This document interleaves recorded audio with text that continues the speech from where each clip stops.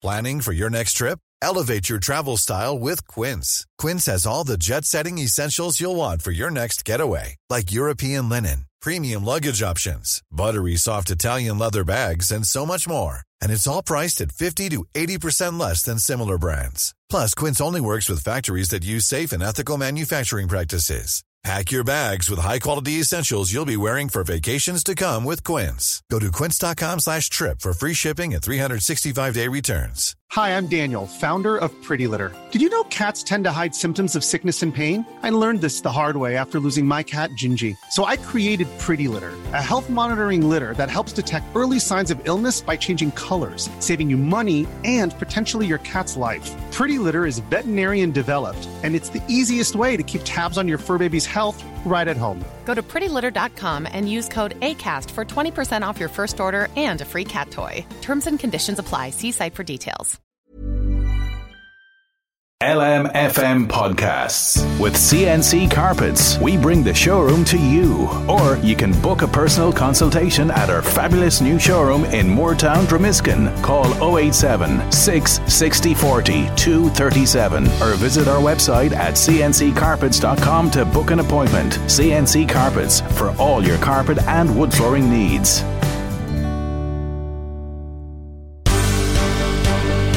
The Michael Reid Show podcast. Tune in weekdays from 9 on LMFM. To contact us, email now, michael@lmfm.ie. Wednesday morning, the 12th of October. Good morning, with much debate and discussion from now till 11 a.m. This is Michael Reid on LMFM. The HSE is bracing itself for the possibility that 17,000 people could be hospitalised this winter because of COVID alone. Another 4,350 people could end up in hospital because of the flu. If this does happen, 700 people could end up in ICU with COVID and 225 with flu. I believe it will be a very challenging winter. Experience across the world is showing that with the combination of a flu, influenza and COVID-19 or new waves of COVID-19 and potential variants of COVID-19, it could be a very difficult winter indeed. In fact, COVID numbers are already increasing, which places real strains on our hospitals and our nursing homes. It results in delayed discharges increasing from hospitals. It impacts on the flow through hospitals and the backup, and people being under real pressure in the emergency departments. So The Taoiseach told the Dáil that government has signed off on an additional €169 million in funding this year for the HSE as it prepares for the challenging winter ahead. Actually, we started preparing for the winter now back in 2020 when we put 600 million into the winter initiative on that occasion, which was to give full-time posts right throughout 21 and 22 this year. And that was a 460 odd million going into this winter initiative to increase beds and to get community and primary care services in place. That's Micheál Martin responding to Sinn Féin TD for Waterford, David Cullinan, who's his party spokesperson on health. And a very good morning to you, David Cullinan, and thank you indeed for joining us on the programme this morning. You were asking if the preparations for this winter were being laid too late and should have been put in place last year. The Taoiseach saying that last year 600 million went into the winter initiative and this 169 is on top of that. It sounds like an awful lot of money to most of us. Well, that's not what he said, and that's not what happened. What he actually said was that 600 million was put in place in 2020, which he's right. So that's all of the additional funding that was put in place for budget 2021 and budget 2022. And the €169 million that was announced yesterday is not new funding or additional funding. It's in large part funding that was already put in place going back to 2020 in terms of beds and staff and other measures that were simply not implemented. So, for example, there's 177 beds which are currently funded, over 100 of which go back to an announcement that was made in the budget in 2020, which have not been delivered. And we have still thousands of staff that were funded last year, which are carrying over to this year. So all of the measures that were announced yesterday are already funded. There's no new money for this plan. The problem with the plan is that you can't magic up beds over the course of the next number of weeks, and you can't magic up staff. And the problem is that we have these winter plans, which are a repackaging of measures which were announced over a number of years and then dressing them up as new measures, which is not going to work. It doesn't instill confidence, I have to say, for healthcare professionals who know that this isn't additional capacity or additional funding. And the problem is that in last year's winter plan, they announced an additional 72 beds, not one of which was opened, and all have to be carried over for 2023 because they don't have the capacity to deliver them. So there's no point having these plans, Michael, and saying that we're going to have all of this money, we're going to have all of these additional beds if you then can't deliver. And what hospitals need is more hospital beds, absolutely. In some hospitals, we know that's the case. I welcome the fact that the Minister is saying that there will be 50 consultants that will be employed to work in emergency departments. But it takes over 500 days on average to recruit consultants. And while the Minister did say in his press conference launching this plan that he will try and speed up that process, it's not going to happen in a matter of weeks or months. And any consultant I talk to will say it's not going to happen over the winter. There's already 350 vacant consultant posts because we don't have a new contract agreed, and there are still pay issues which have not been resolved. So I don't see how the Minister is going to be able to recruit the staff which are needed, which is why I have a concern in relation to a lot of what's in this plan. And then the other element of it is it doesn't look in detail, and I think that's the big mistake, on what's happening outside of acute hospitals and why we have so many presentations. And yes, COVID is going to be difficult, and yes, the flu will be difficult and will add to the presentations in hospitals undoubtedly. But we also have people who attend emergency departments because they can't get access to a GP, out of our services especially, but also patients with chronic conditions that should be treated in the community. People who can be discharged, for example, from hospitals into recovery beds but cannot be because we don't have enough recovery beds. I would have wanted to see much more investment in those areas, and that's one of the better ways, in my view, to take pressure away from our acute hospitals. So yes, hospitals need more capacity, absolutely, but we also need to understand the causes of hospital overcrowding, why we have so many presentations, and how can we make sure that more people can avoid going to hospitals by providing the care in the home and in the community and having more GPs. None of that's in the plan. And I think, like last year's plan, we had a big announcement last year, we had a big announcement the year before. We had a waiting list strategy that was announced by the Minister last year. What happened? It's fallen behind by about 60,000 patients already. Waiting lists have grown since the Minister announced a plan where he promised to cut waiting lists. The average wait time in emergency departments so far this year has been half a day, 12 hours, across all of our emergency departments, and we have 1.2 million people on some form of health waiting list. So none of that's going to be fixed by a short-term plan. That's a repackaging of existing measures and funding. And I think anyone that looks at the actual detail of this will see it for what it is. So you're not the only one who's concerned. The Irish Hospital Consultants Association said they're gravely concerned that there's not enough in this to tackle some of the existing problems that you've already highlighted there. And when it comes to capacity, the INMO, the nurses and midwives, have said that it's futile talking about capacity if you don't have the staff to man the beds. That's if the beds are realised, which you're questioning in itself. But when you go back to that 600 million that was allocated in 2020, if there's a delay in spending that money, 500 days in recruiting consultants, for example, will that money not start to be seen now? Will we not see these consultants come online?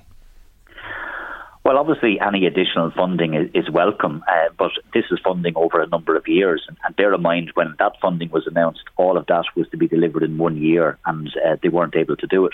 So for me, this comes down to planning and having the ability to be able to follow through on plans.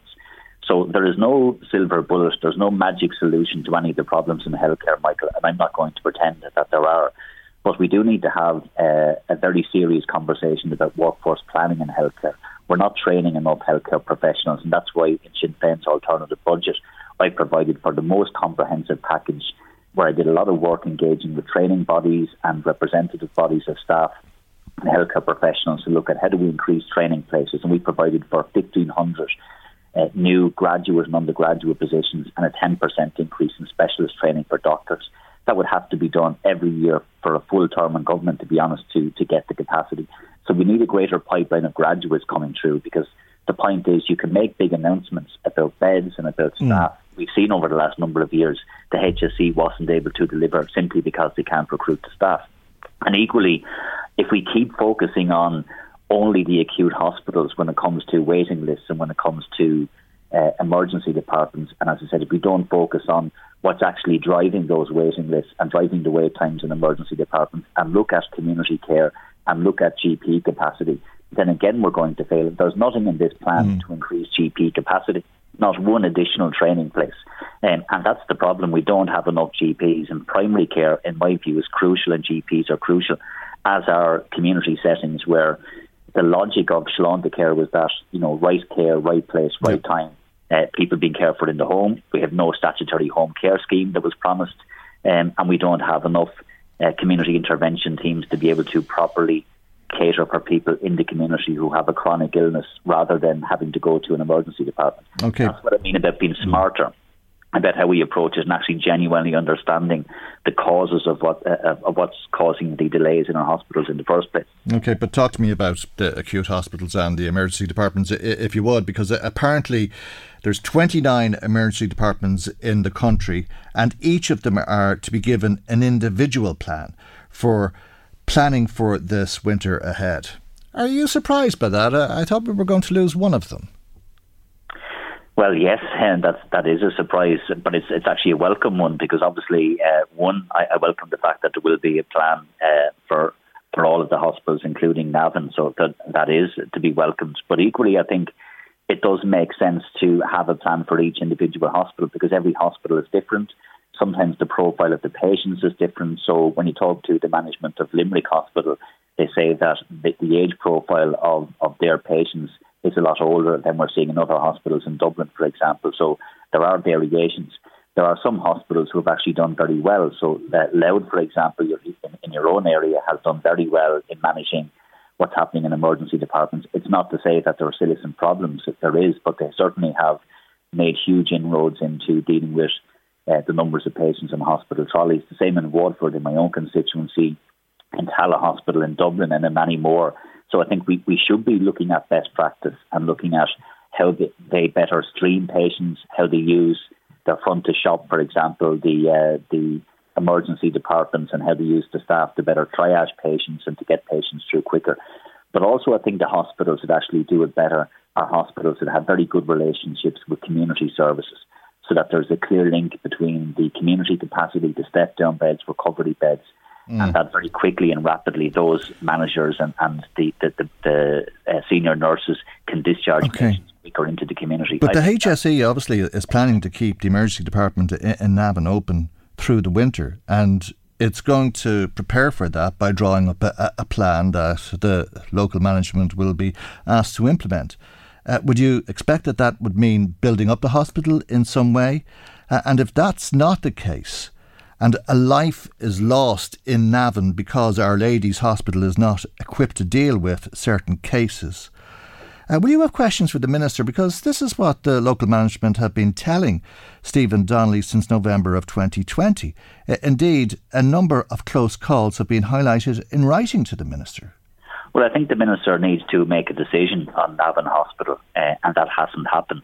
We know that there are a number of consultants, obviously, in the hospital, and the HSE itself. But because he hasn't made the decision, this is the point, because he hasn't made the decision, the danger continues, the risk continues, and the local management and consultants are saying it is inevitable that somebody will die unnecessarily because the hospital isn't equipped to deal with certain conditions. I think where there is agreement. And the Minister has been told of how that's almost happened, but patients somehow managed to survive. Well, I think, Michael, where there is agreement right across the board is that the service in Navan is unsafe. And I've always said that. But most emergency departments, unfortunately, are operating at unsafe levels. If you look at the length of time that people are waiting, and there was a HICWA report. Okay, but the red flag that's being flown here is somewhat different. And my question to you is, just to repeat it, if a life is lost over this winter because Navan is not equipped to deal with certain cases, will there be questions for the Minister? Because he's been warned of that since November of 2020. Yes is the short answer. There are two options for the Minister. One, to acquiesce to the HSE's request to close the emergency department, which I don't want him to do. The second is to make a decision to keep it open and build up capacity. So he has to make a decision as to what he would do. If I was in his shoes, I've said this already, I want to protect capacity in emergency departments. I don't want an unsafe service, and I would look at ways to make the service in Navan. What do you think of him waiting 2 years? Say that again. What do you think of him waiting 2 years? I mean, it's November 2020 since the Minister was warned, and it's quite probable that it'll be March or April before any decision is made. Well, I think it's irresponsible for the Minister not to have made a decision, and I think it's irresponsible that this has dragged on for so long. My point is a decision has to be made one way or the other. So we know what the HSE want. It's unclear at this point what the Minister wants. He has sought a report on what additional capacity could be put into other hospitals.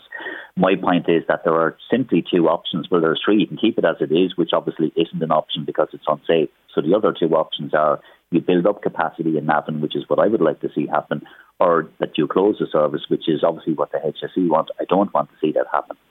The problem is there's too much uncertainty. We don't know what the Minister is going to do. As you said, this is dragging on for actually longer than 2 years. Yes, with this Minister is 2 years, but this is an issue that has been going on for a long number of years.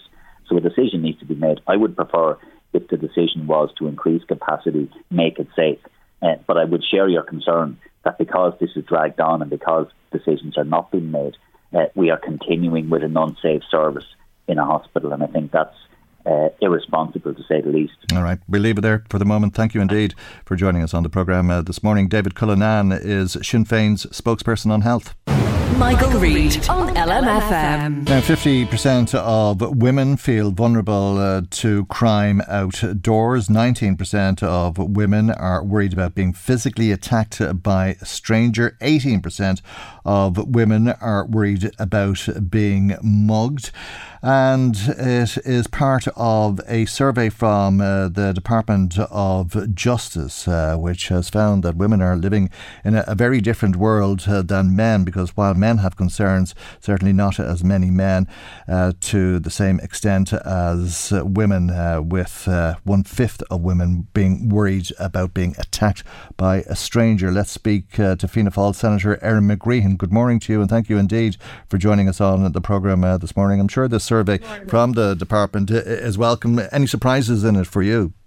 Well, personally, it absolutely is welcome, Michael, and it's really important. I think it goes on the theme of, after the government published the zero tolerance strategy to tackle domestic, sexual and gender-based violence, all this money is and funding and policy is going towards, finding out where the weak spots are, where people feel vulnerable and how people feel vulnerable. And to me, I've spoken to you several occasions, I'm not surprised that 50% of women, feel vulnerable. And that goes to obvious physiological, differences between men and women. Me personally, I would, speaking for myself, I'm smaller. I'm not not as strong. And being a woman, obviously, if you feel like a vulnerable target. Someone who is inclined to mug you or rob you on a street, they're not going to attack a big man as quick as they attack a small woman. And that's just a physical disadvantage that most women have. And I think it's important that, those figures are highlighted. We all know and feel that, day to day. But it's in research now, and the department have that to work on. I think the department, they knew the data, but now they have it in fact. So what does it tell us in terms of bringing about an end to it? None of us should be afraid by walking outdoors. So do you convict people, lock them up and throw away the key forever if they're guilty of that sort of behaviour, or do you have more guards to stop them from attacking people? So for me, always, Michael, prevention is better than cure, and all prevention of crime is far better. And in the report it says, more CCTV cameras, more public lighting, tougher sentences, visible guard presence, and also a zero tolerance attitude by society. So in the budget there 2 or 3 weeks ago. We had funding for up to 1,000 new Garda trainees, further investment in resources, extra staffing in Gardaí, non-Gardaí staff to help this, and a €9 million increase in to tackle domestic, sexual and gender-based violence. Is it happening though, or is it like the hospital beds? Because the year previous there were 800 guards promised, and I think 8 were delivered. Well, last year there was 11,000 people applied to join Garda Síochána, and we're building capacity within the system. There will be a guarantee of 200 new recruits every 3 months over the coming years. And again, that is progress. We want to see more Gardaí, and 11,000 people applying to join the force. Do we though? Yeah, I mean, is that the answer? Do we want to see more Gardaí? I'd like to see less Gardaí. I'd like to see less of a need for Gardaí, and I'd hate to think that we keep recruiting up to a point where it becomes a police state. Well, I don't think. Well, I suppose for me, if I was walking down the street and I saw a Garda car, I'd feel a lot safer. I personally have nothing to fear from guards, and they're there for my protection. No, I know, but I wish there wasn't the need for that protection. Is the point absolutely, Michael, and absolutely, we all would love to live in a world where crime is gone because it's immoral, it's wrong, and it's a wrong thing to do. But unfortunately, we live in a world that people commit crimes, and a big way to deter crimes is Gardaí being present and being visible, and we all know that. And I know, from yourself, when you stop at a checkpoint, you're always paranoid whether you've got your tax and insurance, even though you've got your tax and insurance. There is a deterrent of crime when we know that Gardaí are around. And I personally feel safer when there is Gardaí around. I feel safer when I see the Garda car going up the road and past my home. It is a deterrent of crime, and whether we like it or not, which we don't like it, we need more Gardaí. And I see Carlingford there, locally, we only have 2 Gardaí a lot of the time to police the entire peninsula.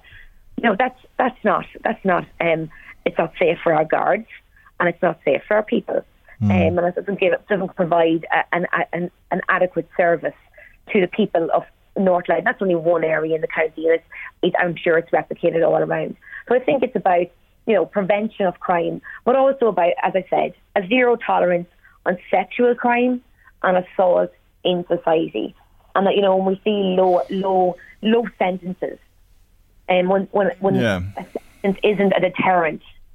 Okay, so crime. I think we be worked on too. So talk through that. What should happen if you attack somebody?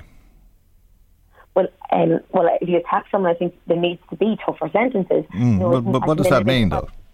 And this is coming back to the question, like you have a couple of ways of doing this, I suppose, in terms of judicial response, and that is to put more guards on the street or to lock people up for longer periods of time. So if you attack somebody, how long should you spend in prison? Well, depending on there's a sliding scale. There's a lot of different types of assault, Michael. But I think there is a need for tougher sentences, and we see there is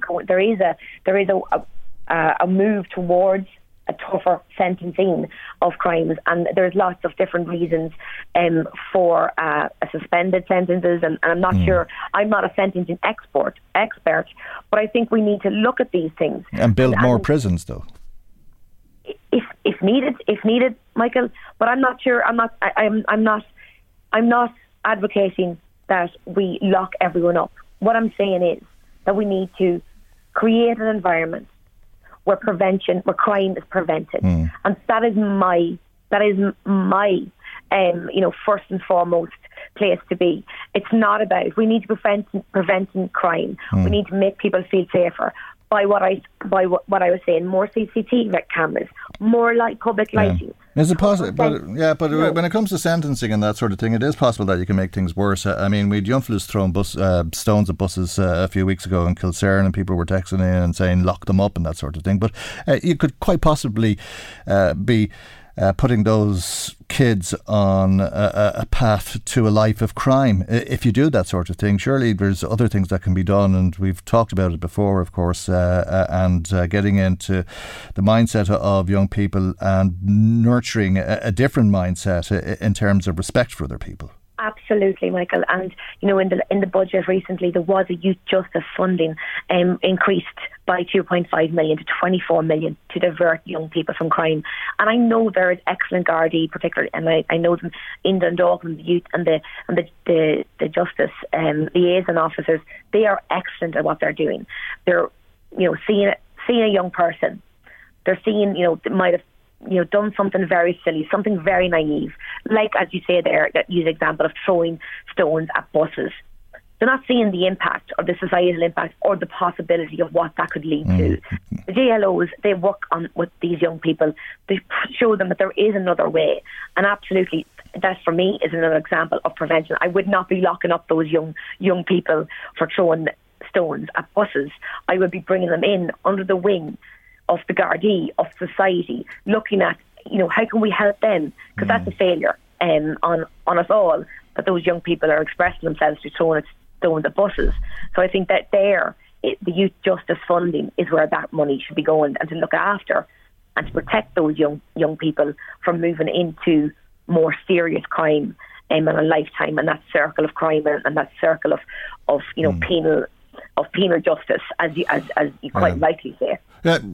We're very straightforward in your response at the start about why women are more vulnerable to attack because they're not as strong and they're smaller and all of that. And it paints a picture, to me at least, of cowardly men attacking women because they're not taking on the big men, because the women are easier to win if they fight back, if you like.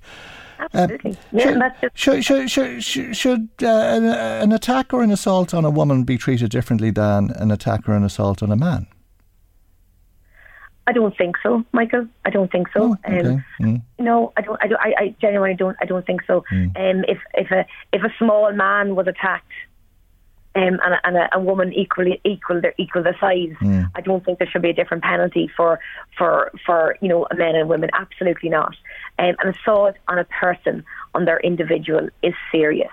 And whatever the type of crime, whatever gender you are, that is a crime, an equal crime. The fact is that probably more women are attacked because of their size, but that's just a fact that, as you say, the big brave guy attacking a woman because it's easier. And that's it. I don't believe there should be a tougher sentence for men versus women. Absolutely not. All right. You mentioned the budget, by the way, a couple of times. Can I just ask you about what was the big banana skin in the budget and the concrete levy, which will, of course, lead to an increase in the price of housing. Apparently, a number of TDs and senators met with the Minister, Darragh O'Brien, and have reported that the levy is dead and it won't be implemented because of the backlash. Were you at that meeting? I wasn't at the meeting, but I couldn't attend yesterday due to prior commitments. But at the parliamentary party meeting last week, and prior to the parliamentary party meeting, I've been in contact with lots of workers in County Louth and businesses in County Louth who deal in and create concrete products. And I think that, as I said at the parliamentary party meeting, that this was definitely a banana skin, but also it wasn't a clean levy. A clean levy, to me, doesn't create market distortions, doesn't create a scenario where we can't just for example, if you're making a concrete slab, the precast molds, where do you put the levy on that? Do you put it on the overall block or the overall product, or just in the concrete? Yeah. It's too hard to police. Everything. There's a lot of problems there. Everything's got worse Everything's got worse since Darragh O'Brien became minister. Rents are higher, price of houses are higher, more people homeless than ever before, and so on. It was about to get worse because of this levy. Has he seen the error of his ways? Is it right to say that this levy is dead in the water? Well, Darragh O'Brien wasn't responsible for the levy, and I have to say there was a Department of Finance situation that put in this levy. it wasn't Darragh O'Brien that would have been pushing for this. Absolutely not. And the thing is, we highlighted at the Parliamentary Party meeting last week, and a number of my colleagues spoke on it along with myself. This levy was going to be the biggest customer and payer of this levy was going to be the state. We have the largest ever budget for house building ever given in the history of the state, over 400 million. And it was really going to be the government that was going to pay. And when you think about the Micah in Donegal, the government are paying to rebuild those houses. Is the levy gone? It was the government that was going to be paying that levy. It was a levy that wasn't thought out by the Department of Finance. Would you expect the levy to be? Would you expect the levy to be forgotten about? Absolutely, and Fianna Fáil have worked hard to make sure there was a block. It will be forgotten about. And we have, from the very moment that it was uttered in the chamber on budget day, we were celebrating the many issues of budget. We were like, this is intolerable. We work work with this.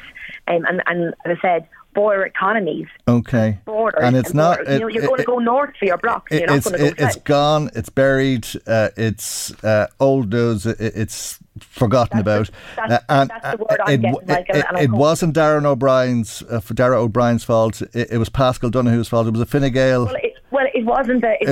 It didn't come from the Department of Local Government and Housing. But you're saying it was Fine Gael, not Fianna Fáil, and Fianna Fáil have put it right, is it? Well, we worked to put it right. We also, I don't think it's a Fine Gael. It was a Department of Finance levy to be able to claw back some money. It wasn't thought out properly, and it didn't take into consideration the severe market distortions that it could create. Okay. I think that after time, I think the finance bill will rectify the issues that are involved in it. Okay, we leave it there. Thank you very much indeed for joining us on the programme this morning. Fianna Fáil Senator Erin McGreehan. Michael Reid on LMFM. We heard yesterday of a book of condolence for the people of Creeslaw opening in County Meath, and County Louth has followed suit. Let's speak to the Cathaoirleach of Louth County Council, Conor Keelan. A very good morning to you, Conor. Thank you indeed for joining us. How can people go about expressing their sympathy? Well, it's an online book of condolences in Louth, so anyone can log on to the main page, and there's a link there, and they can express their sympathies, and if they wish, they can also click a box, and they can then see what they have written as well, but via email. And this has been replicated in many other counties thus far, and it's really just it's as a county-wide process. It's been done in the offices of the Louth County Council, and then once it's after several days, the book will be bounded and and then will be sent up to Donegal County Council with the expressions of sympathy from the citizens of Louth. And there'll be expressions from all over the country, and indeed from every corner of the world, it seems. But I don't think there can be too many, because it is obviously proving to act as a great support to people in Donegal. Yes, and it's such an awful tragedy that has occurred, and it is important that sympathy would be shown to the friends and family of all the deceased members of the public there in Donegal, and we are in a small fashion. We are standing together in solidarity with those who are deceased, and as with the funerals that are just starting as of yesterday, it's just a small token to demonstrate that. Okay, so if people do want to express their sympathy, they can do it online through louthcoco.ie. That's correct, yes. Okay. Thank you indeed, Conor, for joining us this morning. I'm sure there'll be an awful lot of people interested in that, and will welcome the opportunity to express their sympathy, because I think we've all been so taken aback by the horrific events. Conor Keelan is a Fianna Fáil councillor and the Cathaoirleach of Louth County Council. Michael Reid on LMFM. The cost of heating homes is becoming unaffordable, certainly skyrocketing at this stage. The solution, they say, is retrofit your home. As referenced when we met with the committee in April, we are in unprecedented times and the National Retrofit Plan is experiencing many of the same challenges facing the wider community or economy, namely inflation and supply chain constraints in terms of labour and materials. While anecdotal information suggests that the material supply chain constraints experienced immediately post-COVID-19 have eased in recent months, many suppliers are reporting difficulties in securing appropriate labour supply. Also, the significant levels of inflation reported for some building products related to retrofit is a cause for concern. SEA are acutely aware of the potential to further inflate specific markets by simply increasing grant levels and have therefore focused on attracting more contractors to participate on our schemes. Right, that's the Director of Research and Policy with the SEAI, Margie McCarthy, speaking to the Oireachtas Environment Committee yesterday. Let's speak to a member of that committee, Darren O'Rourke, a Sinn Féin TD from Meath East. And a very good morning to you, and thank you indeed for joining us on the programme this morning. It sounds as though the solution is retrofitting your home. If you can get your home retrofitted, how long is the waiting list at this stage?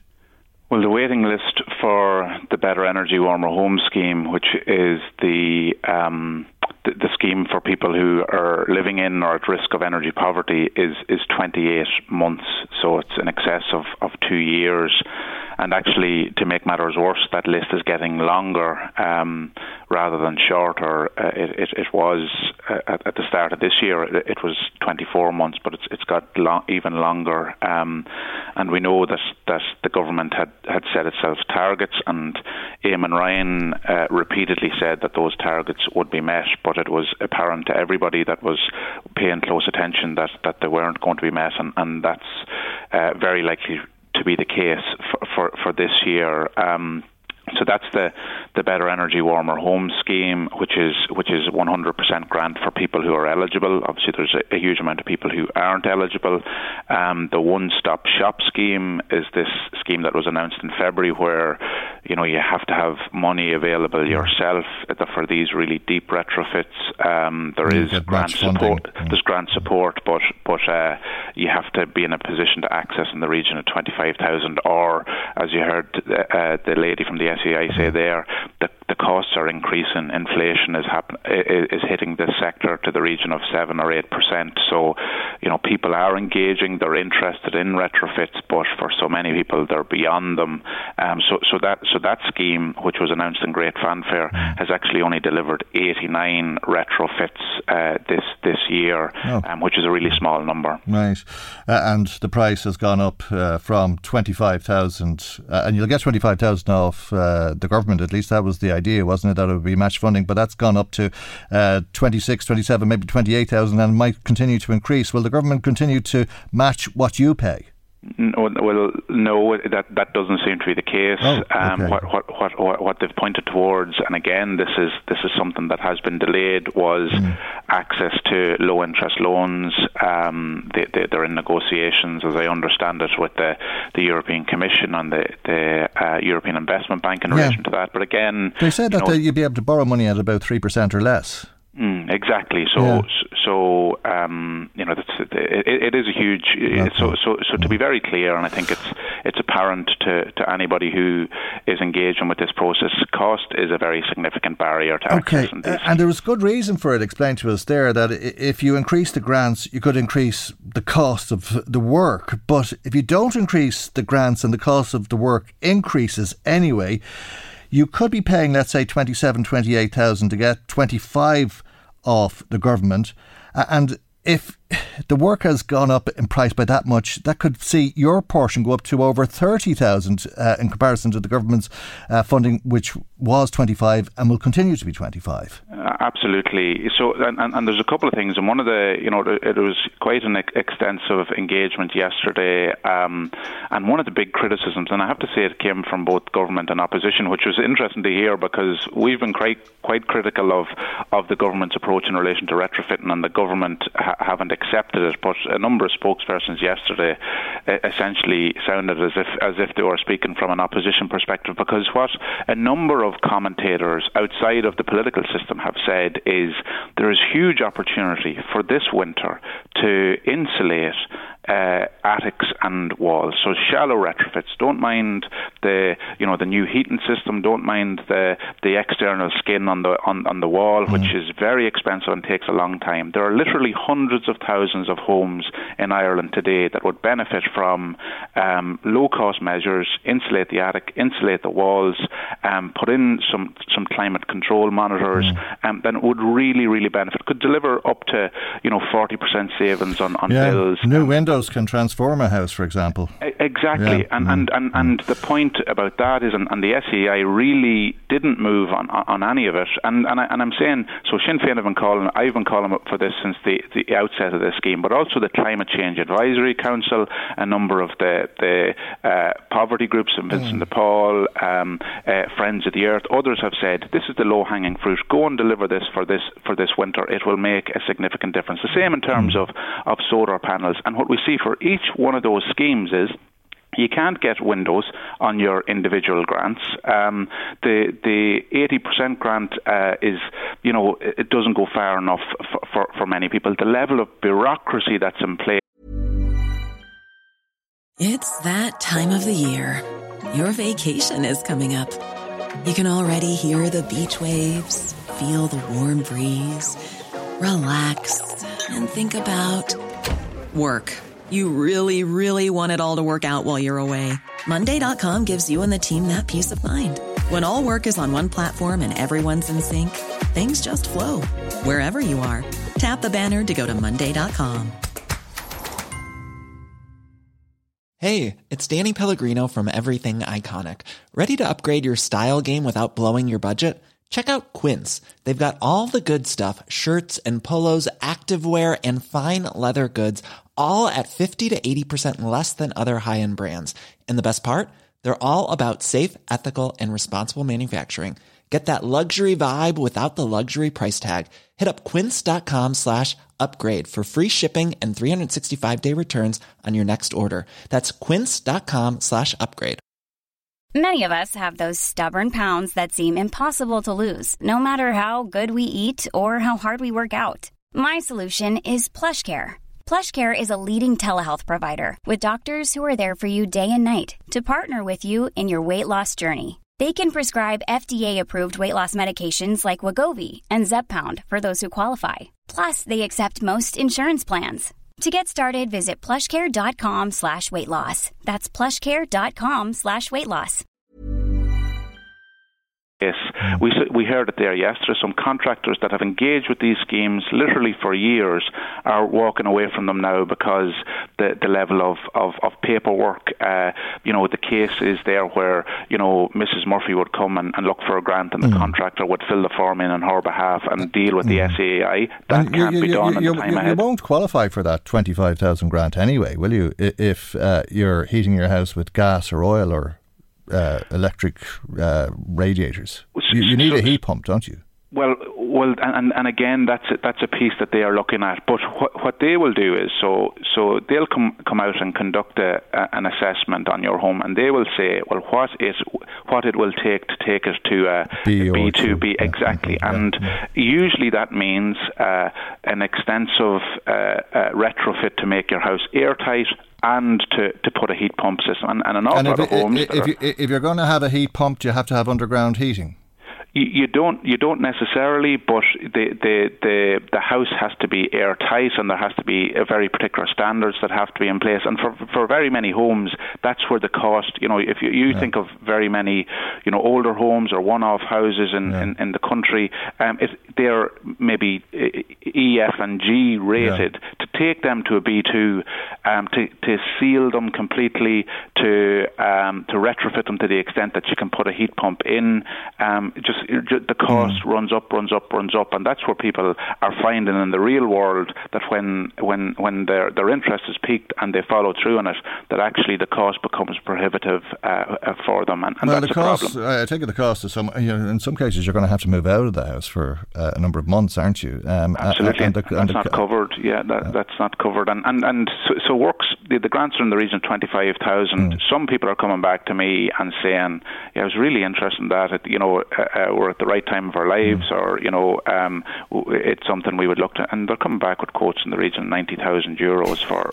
works for their homes. So it's just completely off the table. Okay, I mean, it's your great grandchildren who might see savings in the energy bills if you were to spend that sort of money. Yeah, and that's why I want to go back to that point of really, and we pushed the SEAI on it yesterday. Like if this is about emissions reduction savings for the climate, if it's about reducing the bills for families, why let the perfect be the enemy of the good? They identified themselves that there are 162,000 homes that don't have even the shallow retrofits of pumped walls or attic insulation. Yeah, they're the ones. If you bring your BER rating up to a B2 and you're heating your house with oil, let's say, if you've managed to do it with an oil heating system, you're going to use very little oil in comparison. Yeah, that's the case. Of course, the objective here for them, and again, you could say it's almost ideological, because I know we've spoken to a number of people who say, like, surely you'd be better moving people from oil to gas or to some blended mix of fuel, whereas the SEI are firmly of the opinion, unless you're going to a heat pump, they're really not supporting you. That it's that or nothing. That's the real savings to be made. Okay, so they've supported 89 households. They need to do thousands, don't they? Well, this year, and that's like an important point. They need to do in the region of 61,000 homes a year to be to B2 standards. So we're in the realms of fantasy land, to be honest. I think the SEI have a program in their head and they're working towards it. But I believe that something's going to have to give here if they're to make any progress at all. Because like our criticism of this program has been that too many people have been excluded in the middle, that it's too dependent on people having money in their pocket. Very many people who have money in their pocket already live in more comfortable and warmer homes. That really what we should be focused on here is supporting people to do the bit of work that they can do. The drafty old buildings that people have lived in for years and make them energy efficient in whatever way is possible and viable. What about those better energy warmer homes? Or the homes that qualify for that scheme? You said it's a 2-year wait. What's involved in that? Yeah, so it's the same sort of approach, although they don't, for very many of them, they don't take them up to a B2 standard. It's targeted for people who are at risk of energy poverty. And just to think of that again, we're not making nearly enough progress in relation to those. Like, surely those are the people that we should be doing very high numbers of. We're going to miss our targets for this year. They aim to do 4,800. They'll barely make 4,000, which is, as I said, the queue is getting longer. These are people, they're pensioners, they're people on low incomes, they're people living in cold homes, that there's a real benefit here, particularly this winter, to give them some support to make their homes warmer, to reduce their bills. There's lots you can do in terms of solar energy, in terms of climate control devices, really simple, low-cost measures that could be done and rolled out at pace to support families, but instead we have this massive bureaucracy that doesn't target the resource. And there's a huge amount of money going into this, Michael. It's going to be €9 billion of taxpayers' money by the end of the decade. So my real fear, and I'll put it on the record, my real fear is we look back on this and have big inquiries at the Public Accounts Committee and elsewhere and say, did we get value for money? Did we lift people out of energy poverty, or did we give a whole pile of people who already have money more money to give them more comfortable homes? And that's my concern. I wouldn't deny any of this work to anybody, but taxpayers' money needs to be directed to areas of need. All right, we'll leave it there for the moment, and thank you for joining us. Sinn Féin TD for Meath East, Darren O'Rourke, his party spokesperson on climate change. Now, some comments. Marion in Drogheda was listening with interest, she says, to the discussion about the emergency departments and the plans for the winter ahead. She says, I've also been listening to your extensive coverage about the proposed closure of Navan's emergency department over the past while.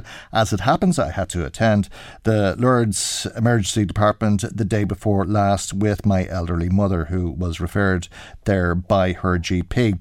The waiting room in the emergency department was absolutely packed. The staff were doing their best, but it was so slow. It was 12 hours before my mother was seen by a doctor. When I was leaving the hospital in the early hours of the morning, the emergency department was just as busy as it was on the way in.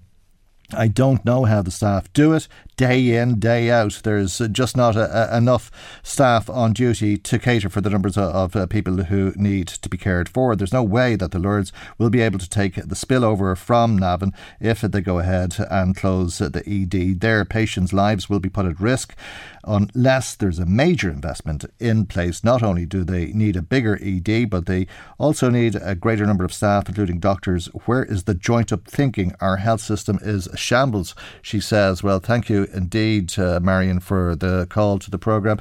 Interesting, really. Interesting, because the Lourdes Hospital is one of the best performing emergency departments in the country. Margaret in Navan was in touch with us saying, can anybody say what happened to the site that was purchased for a new regional hospital in Navan a few years ago? Noelle was in touch to say that she doesn't agree with me on a lot of things, but on this occasion, when it comes to keeping women safe, she would agree completely. We don't want to see 200 extra Gardaí on the streets each month. She doesn't necessarily believe that extra Gardaí will generate a feeling of people feeling safe and secure when they're in public. And she says that in recent years we've become accustomed to being told what we should do and think by various government departments. Noelle believes, however, that the key to tackling the fear levels highlighted in this survey is by focusing on family and community and doing what we can to work together to create a safer environment for everyone.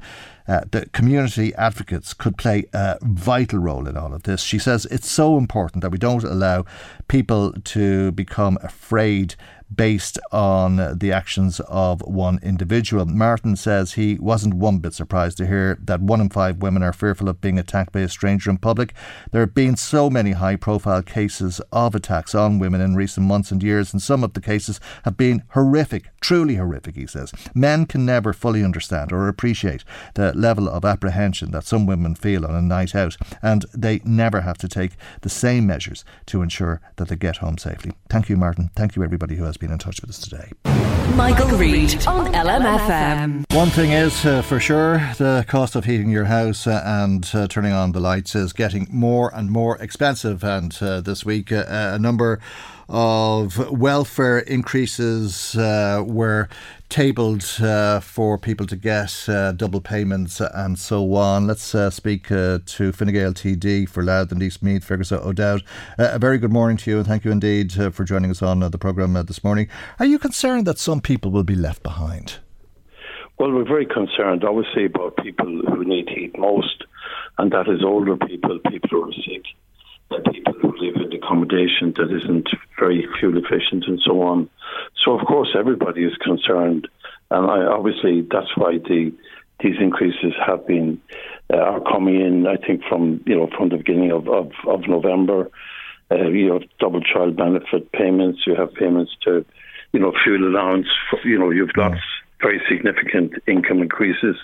Disability support 500 14th of November, 400 fuel allowance lump sum 14th of November, 500 for working family payment, 200 for people living alone and so on. You have the care support grant 21st of November, and there's a whole list of them, Michael. Oh, I know, and people are very aware of them, and I'm sure an awful lot of people are very happy and feel that they'll be able to get through the winter. But if you don't qualify for one of these payments, you could be in trouble. There's lots of pensioners, for example, who won't qualify for any of those payments. There's lots of unemployed people who won't qualify for any of those payments. There's lots of low-paid people who won't qualify for any of those payments. Yeah, but just on that very point, obviously, it is very true that you have to be getting the social welfare payment, the weekly payments, to actually benefit from them. And you will be getting them on the double like you would get them also at Christmas. Yeah. But every household in the country, regardless of their income, in fact, will be getting the 600 energy credit. There'll be 200 before Christmas and there'll be 400 after Christmas. But clearly, no government will be able to look after everybody, but we have to look after those who are weakest and those who need it most. And obviously, everybody on a social welfare regular income from January will be getting the €12 a week increase. So there are significant benefits, and the people that are talking to me, they're obviously worried and concerned. That's the first one, Michael. I agree absolutely with you. They are worried and they are concerned, and they're watching every penny clearly. But at the same time, they appreciate that a significant effort is being made. Yeah. Now, the key unknown is what will the weather actually be like between now and Christmas, or now and, say, the end of February. And obviously, if we have weather like we have up to now, it's been very mild, but it could turn very, very cold very quickly. So we'll all need the heat on, and we do know that the evenings will get dark and all of that. But there was an interesting suggestion from Jennifer Whitmore, Social Democrat TD, saying don't pay the €600 energy credit to holiday homes. What do you think of that? Yeah, well, I think that sounds really good. The problem is that a lot of those holiday homes are actually rented, and if you listen, I'm not saying not you personally, but you look at the people, Ukrainians who are being offered holiday homes in Killarney right now. So holiday homes don't mean necessarily that they're vacant all the time. But the difficulty is, Michael, how do you decide? Well, you'd give the 600 if Ukrainians were in it. But then it's not a holiday home, then, you see. Yeah, but she's talking about holiday homes. The point I'm trying to make is that, and I don't disagree with the principle, obviously. The difficulty is, how would you run or identify that system? In other words, you'd have to have a separate register for holiday homes and how do you? Well, you have to register. I'm sure if anybody, is allowing their homes to be used by Ukrainians, maybe not the best way to put it, or anybody else. But they're registering for that €400 payment. So that's one way of policing it. But who's going to administer all that? You have to get a list of all the holiday homes in the country. Then you have to check each one of them, and then you have to remove the benefit from them, and so on. So look, it's the bill still comes in, I presume, depending on the lease or the relationship between the person who's occupying that home. So it's going to be very expensive. Okay. But the fact is, the vast majority of people aren't in holiday homes, and the vast majority of people need this. And I think it's very important that they get it. Okay. And that's the problem, Michael. The principle is grand, but how do you organise it, basically? That's the problem. Have you been lobbied by any Catholics to change Fine Gael policies and to stop pursuing these policies that are widening the gap between rich and poor, leaving poor people further behind? Because the bishops of Ireland have asked Catholics to do that. By birth, I'm a Catholic myself, and the bishops speak very wisely and well on issues like that, and nobody disagrees with the principle that you look after those who are weakest most. And that's why. Well, the bishops seem to think Fine Gael does, that you have this policy. I didn't, in fairness to the bishops, I haven't heard or parsed or analysed their statement. But if any bishop wants to ring me, or any priest or anybody else, I will absolutely respectfully talk to them. But it's not about religion. It's not about person's religion. It's about their need. Okay, well, Bishop Michael Reuter, this was a statement that was issued on behalf of all of the bishops of Ireland. Bishop Michael Reuter was on the programme telling us that the Fine Gael policy would be to put money into the pockets of the better off, and that would trickle down somehow to those who are less well off, and that is not the way to tackle this, and that the measures that are taken in Budget 23 are temporary measures, and they will leave people behind, and they will leave those on the lowest incomes behind, and the poor will get poorer as a result of Fine Gael policies. What do you make of that? Well, I don't make much of it, to be honest. I think he obviously hasn't read the budget. He hasn't looked at all the increases. He hasn't. But look, I don't want to personalise it. Okay, but Social Justice Ireland would say the same. St Vincent de Paul would say the same. We will never be in a position, Michael, Bernardo's would say all the everybody's looked after. What we can do is make sure that those who need help most get it. But the concern is that they're exactly the people who aren't getting it. It's those who need the most who have been left behind.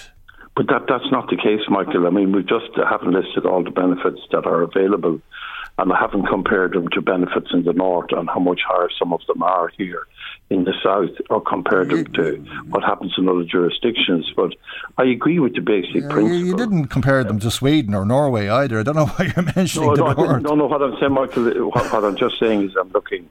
The bishops operate north and south. Sure, right? okay, yeah. That's the point I'm making. But I've no problem with that. I mean, we all agree with the same point.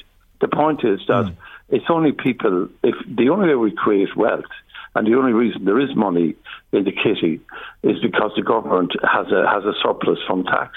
And then we have more people working than ever before, and the bishop obviously knows that. So the income tax comes in, and then it's spread out fairly.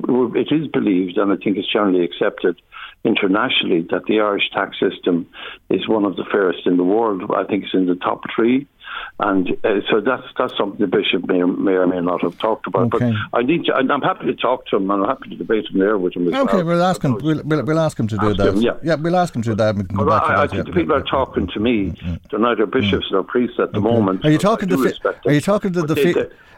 Fianna Fáil members of the Oireachtas, because they're delighted with themselves? They think they put manners on Fine Gael and Paschal Donoghue, and this concrete levy that Paschal Donoghue was responsible for, we heard this morning from a Fianna Fáil senator, is about to be dropped, and that Paschal Donoghue and Fine Gael didn't take into account the severe market distortion that the concrete levy was going to bring with it, and Fianna Fáil has tackled it head on and forced Fine Gael to do the right thing. It's dead in the water, apparently.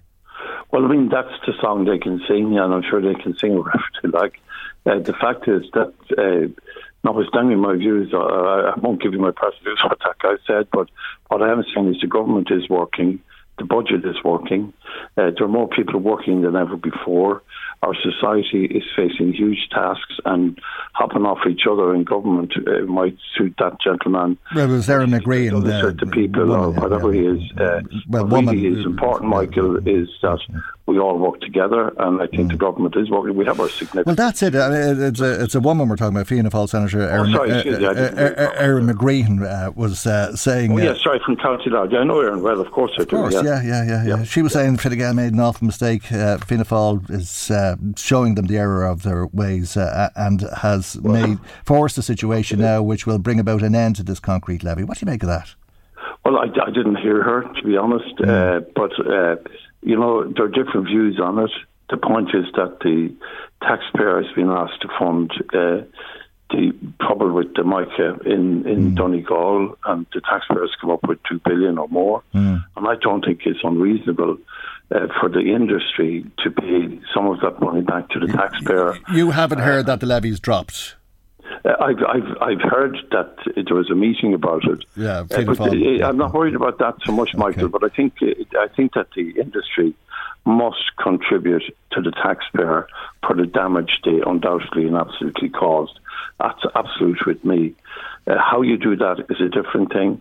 And that's what happened with Fianna Fáil. It's a very important issue, but the key point is that the industry pays up, because why should the taxpayer be responsible for everything that they did? And Fianna Fáil's relationship with the building industry is well known in the past, and in fact one of the reasons the economy of this country collapsed was because of that relationship. Because of your partners in government. At that time, yes, absolutely. We all remember the economic shock, the crash, the IMF are not in the country. Oh, I know. It's just very interesting to sit through a programme. It's a long time since we've sat through a programme to hear one Fianna Fáil representative having a pop at Fine Gael, only to be responded to by a Fine Gael rep having a pop at Fianna Fáil. Well, why not? Is it a sign of things to come? People are entitled to their views. And my key point is that both parties are working well in government, and clearly they are. Yeah, and you're keeping an eye on them to make sure that they don't ruin the country again. I've got it in one. I have to leave it there, Fergus. I'm out of time, but thank you indeed. And we'll ask Bishop Rooter to come on and discuss the budget with you. I need a copy of his speech. Yeah, absolutely. Yeah, we'll do that, of course. Thank you indeed. That's Fine Gael TD for Louth and Eastmeath, Fergus O'Dowd. Michael Reid on LMFM. The Mayor of Killarney, Councillor Niall Kelleher, and myself met with a number of Ukrainian refugees and stakeholders from the community in Killarney in relation to the outrageous proposal to relocate 135 Ukrainian refugees, mainly women and children, from Killarney to Westport in County Mayo with 48 hours notice. These people have been living in Killarney for the last 7 months, have put down roots, the children have started school, the women are working in local businesses, they've been set up with their local GPs, and now with 48 hours notice they're being uprooted and being sent to Mayo. This is completely unacceptable, and I am calling, Minister, on you to make the proper decision here. This is not humane, and if we are treating this emergency as a humanitarian response, there has to be humanity at the centre of this. I'm asking for you to look at the alternative accommodation that's in Killarney if these people must be moved, and avoid this appalling situation that is facing these people. Could anybody disagree with Fine Gael's Brendan Griffin raising that issue in the Dáil yesterday? Unacceptable, he said, but inexplicable, because the 135 refugees were being moved out of Hotel Killarney because of 200 asylum seekers being bused to live in Killarney from City West.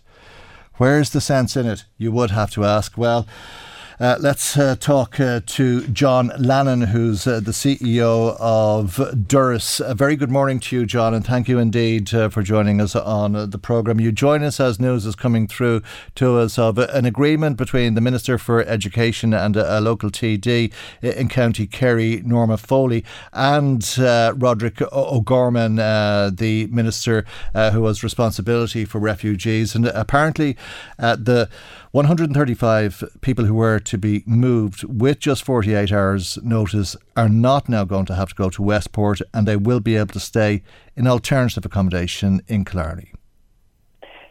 Absolutely, yes. Good news coming through. We hope there's good news for the asylum seekers as well, and that they don't end up in tents somewhere in Ireland. This is inexplicable, as you say, but it's not the first time that it's happened. The end of September in Laois, 15 Ukrainian families were also given less than 2 days' notice to vacate the homes that they had made there over the previous 6 months. And these types of situations are arising as a result of an over-reliance on temporary and emergency accommodation for people who have arrived from Ukraine and for asylum seekers. We need to continue to uphold our legal and our moral obligations to provide sanctuary and protection for people. But we need to do more, and we need to learn from these types of occurrences and ensuring that this type of thing doesn't continue to happen. Yeah, well, I mean, you'd have to ask yourself, is the right hand talking to the left hand? Because it's all well and good for somebody in City West saying we'll move people down to Killarney without checking what that means in Killarney, if that means uprooting people who've been there and have made lives for themselves over the past 6 months. Absolutely, yes. And, the suddenness of the move that was planned by the department is really concerning, giving people hours to pack, basically, to move, start their lives again. Lessons weren't learned from what happened in Laois. This sort of thing isn't just disruptive. It can be devastating. It can be re-traumatizing for people, who have established some form of normality in their lives. And for children in particular, this sort of move is really problematic. What was it, 25 children in school? Yeah, something like that? It was, I believe, yeah. And this would disrupt their education, and we know from lots of studies that have been done that education provides structure, and it's not just structure for the children, it's for the entire family unit. And the biggest part of their education for a lot of these children is language, and if you're at a certain level and then go to a completely different place with completely different people at a different level, that can just set you backwards.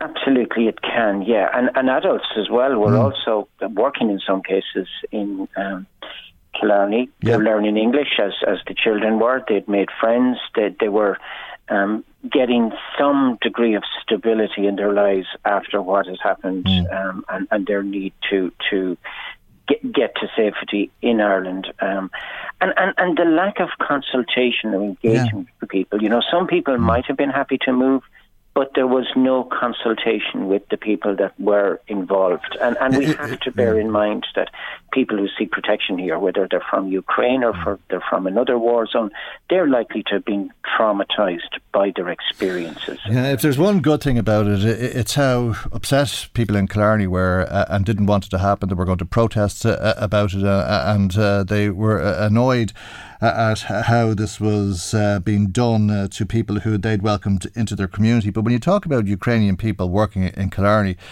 that's one thing. Somebody is employing them. And if they've moved to Westport with little or no notice, that means from the employer's point of view, they're walking out of the job without any notice. And it's that kind of thing that can lead to resentment.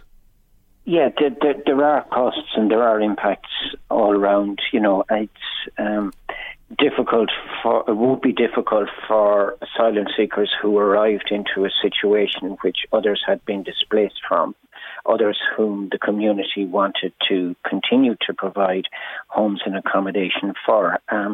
It is, you know, we acknowledge that the Department of Children have a huge challenge when it comes to finding accommodation now for over 50,000 people, and that would include Ukrainians and increased numbers of people from other parts of the world. And it's understandable that they would have been in crisis response mode for quite a period of time. But we're now 7 months into the war, we're coming into the winter, and the accommodation situation is not improving. And the war is getting worse. You'd expect more people to come, given what we've seen in Kyiv this week and in the west of Ukraine for that matter. It seems as though there isn't a corner of the country that is safe at this stage. It's a dreadful, dreadful situation. 55,000 people, more than that I think, at the end of last month. And if the Russians continue to attack in the way that they are, you can expect more people to leave and look for asylum and refuge, I take it, John. Indeed, and you know, the European Union has recognised the ongoing situation in Ukraine now by extending the temporary protection directive for another year, in other words, up to March 2024. So we know that people will not be able to return back to Ukraine. At the moment, as you say, it's very worrying for people who are here when they see what's happening and they know that family members, partners and so on are still back there and at grave risk. So we've got to now ensure that we plan this properly and that we put the necessary resources in place to ensure that we can provide adequate accommodation for people.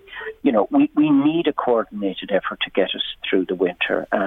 We need people right across departments, local authorities working together, planning strategically, ensuring that standards are maintained in the accommodation centres, and that the people who are most important in all of this, the people at the centre of the wars and the persecutions that they've had to flee from, are treated with dignity and respect at all times, and provided with the necessary accommodation and support that they need. Absolutely. Yeah, I think everybody has been very taken aback, and I'm sure everybody will welcome the news. Worth repeating that those people in Killarney, the 135 Ukrainians who'd been told to move to Westport, will now be able to stay in Killarney. They'll have to move somewhere else, but they'll be able to stay in Killarney.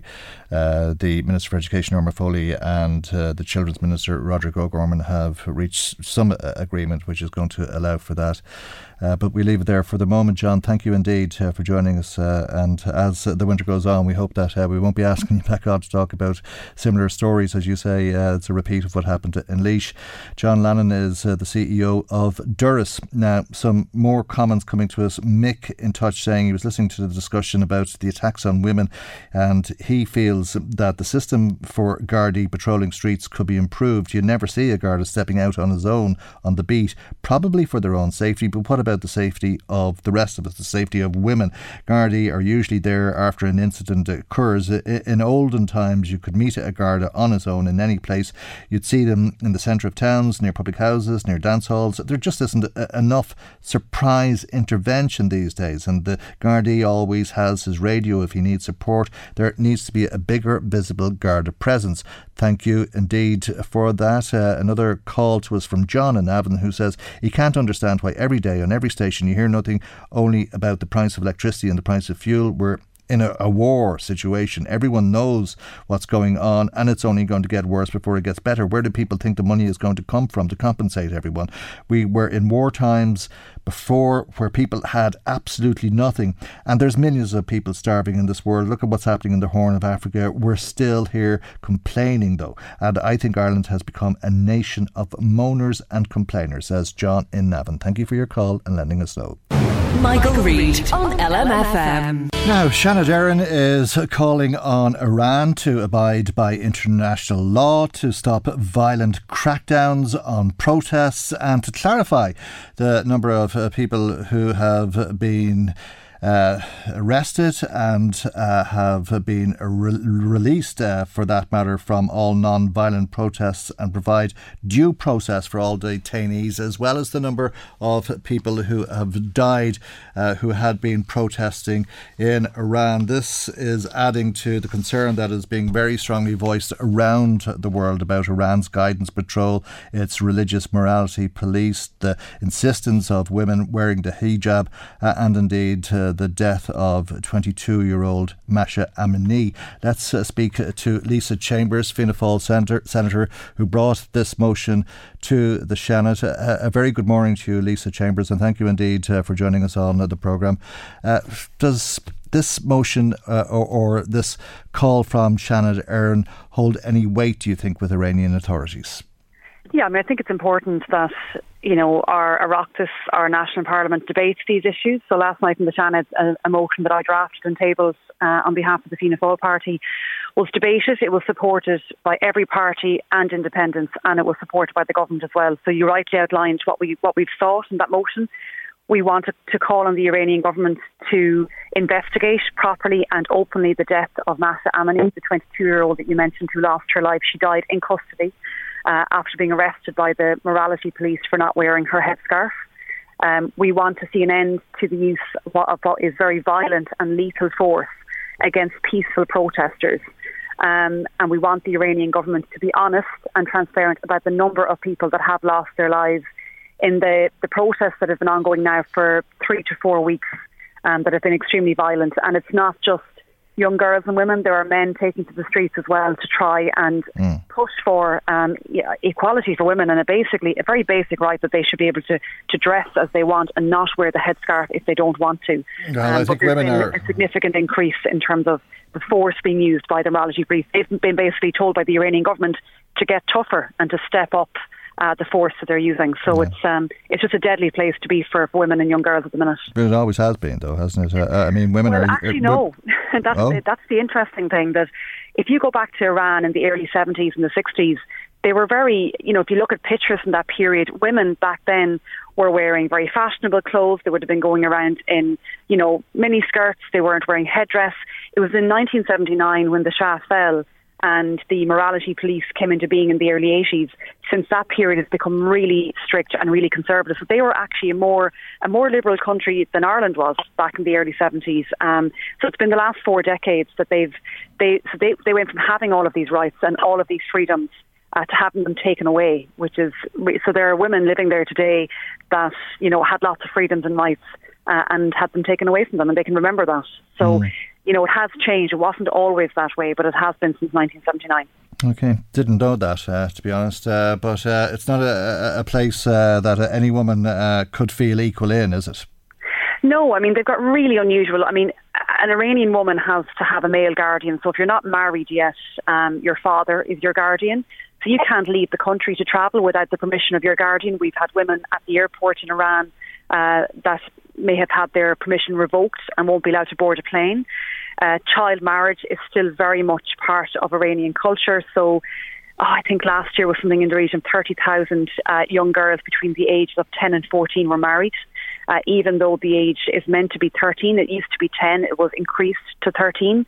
So really, really significant human rights abuses of young girls happening in Iran all of the time.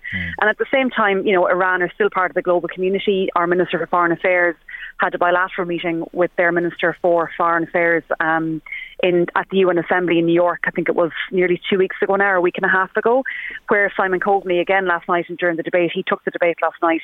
He made it very clear that Ireland was not happy with what Iran were doing to women. He very, very clearly asked the Iranian minister to stop the use of force against peaceful protesters, and they want full equality for women in Iran. Unfortunately, Iran, is still getting away with this. They have sanctions placed upon them, but mainly because of the Iran nuclear deal, as opposed to their violations of women's rights. But there are some EU sanctions on Iran as well. Children's rights, these child brides that you describe, that's state-sanctioned child abuse. That's how I would view it, absolutely. That's their culture. I think it's abhorrent. You're robbing a young child of her life, of her teenage years, and they have to grow up very, very quickly. And we know they're not only are there psychological issues that come with marrying so young, there are very serious physical issues as well that come from, I suppose, having a relationship at that age. So it is. And Amnesty International have looked at Iran, and they've very clearly documented what they see as clear human rights abuses in terms of, essentially beating and killing peaceful protesters because they're trying to rise up against their government. So Are you encouraged by this global wave of protest? We're seeing a lot of women take this very drastic action of cutting their hair and so on, but they're making very strong statements in so many different parts of the world. I am, and I hope that these actions that we're taking, we had a motion last night in a debate in the Shannon last night, and we did that from the comfort of a Western liberal democracy where we enjoy all of those rights that women in Iran don't have. So, I hope that it provides some comfort and some solace to the women of Iran that we see their plight, we see what's happening. We don't condone it, we condemn it strongly, and we've asked our government to do what they can. Ireland has a seat on the UN Security Council. We punch well above our weight on the international stage. We have a voice at an EU level. So there are things that we can do. But what we don't want to do is take steps that would make things worse. So one of the contributions in the debate last night from one of the senators, Senator Linguan, was to not impose sanctions that will actually harm Iranian people, very ordinary Iranian people. So it's trying to find that right balance. But I do think that, any country on the international stage, they don't want to be left out in the cold. They don't want to be seen as a pariah in the international community. So when you have countries coming together condemning the actions of the government, it does have an impact. Yeah. And it is important that we call it out for what it is and let them know that we see what they're doing and we won't forget it. And I think you speak for most of us, to be honest with you. Thank you indeed for doing so and for joining us this morning, Fianna Fáil Senator Lisa Chambers. That's our programme for today. God willing, we'll see you for our next programme tomorrow morning at 9 a.m. right here on LMFM. Good morning. Bye-bye. The Michael Reid Show podcast. Tune in weekdays from 9 on LMFM. To contact us, email now, michael@lmfm.ie. LMFM podcasts. With CNC Carpets, we bring the showroom to you. Or book a new showroom appointment on 087 660 4237.